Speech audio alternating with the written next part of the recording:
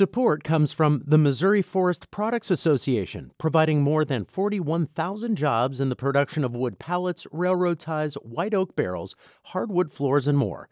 Details at choosewood.com. From the St. Louis Public Radio Newsroom, this is The Gateway. It's Wednesday, July 17th. Fire up the grill because it's National Hot Dog Day. I'm Wayne Pratt.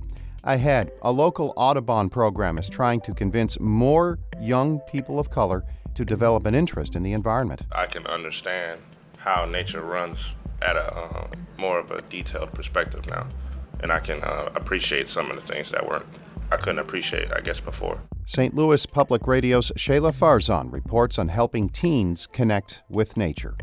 First, the news. A key figure in the scandal that prompted Steve Stenger to resign as St. Louis County executive has pleaded guilty to federal corruption charges. St. Louis Public Radio's Jason Rosenbaum has more on businessman John Rollo and the Stenger saga. Rollo admitted on Tuesday that he participated in a pay-to-play scheme with Stenger.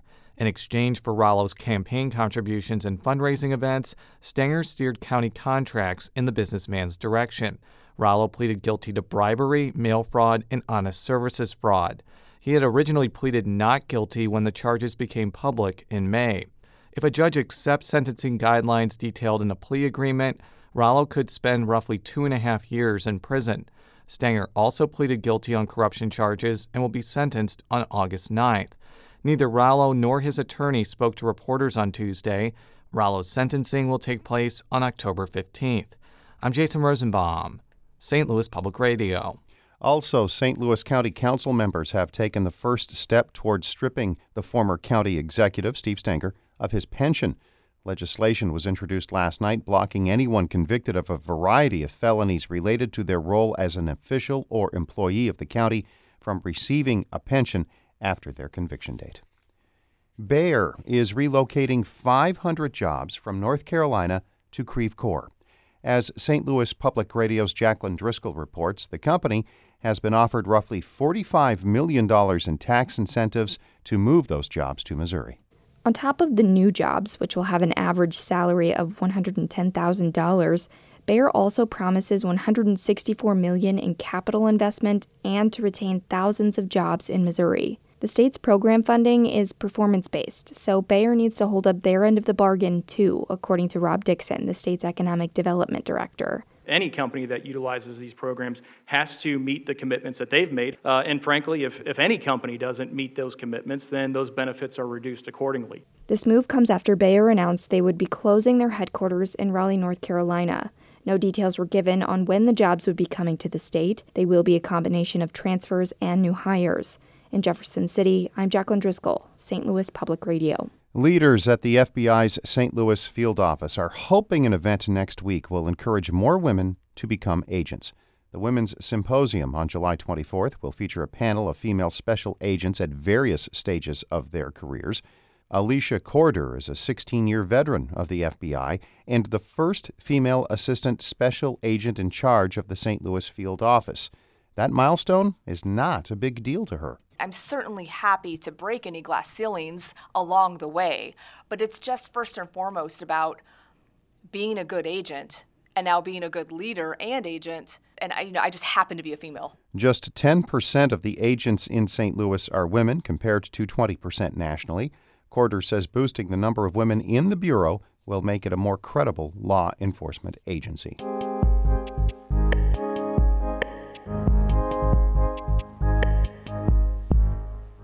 Some St. Louis teenagers are learning the basics of environmental conservation this summer and passing that knowledge to the next generation through a series of summer camps. As St. Louis Public Radio's Shayla Farzan reports, the effort is aimed at helping more young people of color connect with nature.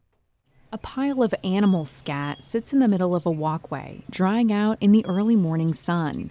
Two teens cautiously lean in for a closer look, trying to figure out which animal left it behind. There's a clue hidden in the scat, little white shards. Bones. Oh. Tiny little bones. They decide the scat was probably left by a coyote that had eaten a mouse. The teens, who are mostly from North St. Louis County, are spending their summer learning about the environment, from identifying birds to restoring Missouri wetlands. Michelle Wiegand, one of the coordinators of the Audubon Center's Flight Crew program, says conservation has historically been a very white field. We want to help support more people of color getting into those careers because, we all make better decisions when there's a more diverse pool of people at the table trying to solve problems. For the first month, the teens get a crash course in conservation. Then they take that knowledge and work as camp counselors with about 100 elementary schoolers from the Ferguson-Florissant School District. McClure North junior Elena Abel wants to get more kids excited about what she calls the mystery of science. She says sometimes her friends and family don't really understand her passion for it. They're like, why do you care so much? Why do you do this? Why do you do that? I'm you don't understand that everything has a purpose. It's here for a purpose. That alligator, here for a purpose. That bird, here for a purpose. Kemet Ajanaku graduated from Hazelwood East in June. When he was growing up, he says he wasn't really into nature, but he feels differently now. I can understand how nature runs at a more of a detailed perspective now, and I can appreciate some of the things that I couldn't appreciate, before. Ajanaku says the goal is to get kids to put away their phones, even for a little while, and spend some time outside. I'm Shayla Farzan, St. Louis Public Radio.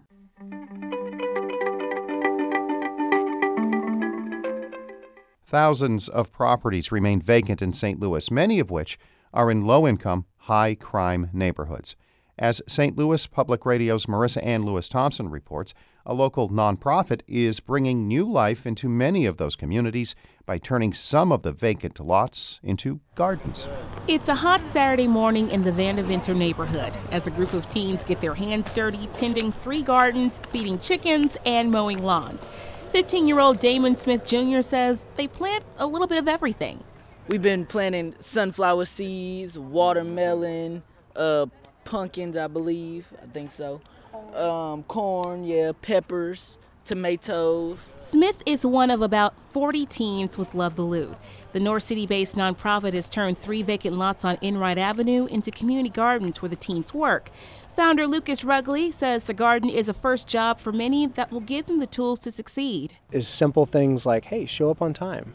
And as you're showing up on time, continue to grow in doing all the little things right. The teens also sell the produce and other goods at their market, which sits in the center of one of their gardens. But the program goes beyond gardening and sales. LOVEtheLOU also encourages tutoring, mentorship, and getting out of the neighborhood.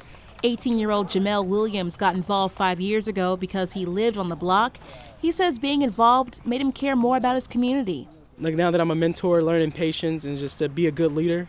So that's my role model, is to be a leader and just to be a role model for the younger generation. Rugley says by giving these teens an opportunity, it oftentimes changes the trajectory of their lives. You have 14 to 18-year-olds who are now the leaders of the community and bearing a lot more responsibility than they would have in the past. The market is open on Saturday mornings from 9:30 to noon on the corner of Whittier and Enright. I'm Marissa Ann Lewis-Thompson, St. Louis Public Radio. There are images of the LOVEtheLOU community gardens on our website, stlpublicradio.org. Maria Altman edited that piece from Marissa Ann and the report from Shayla Farzan. Shula Newman is the executive editor of St. Louis Public Radio. Music by Ryan McNeely of Adult Fur. I'm Wayne Pratt, and from the St. Louis Public Radio newsroom, this has been The Gateway.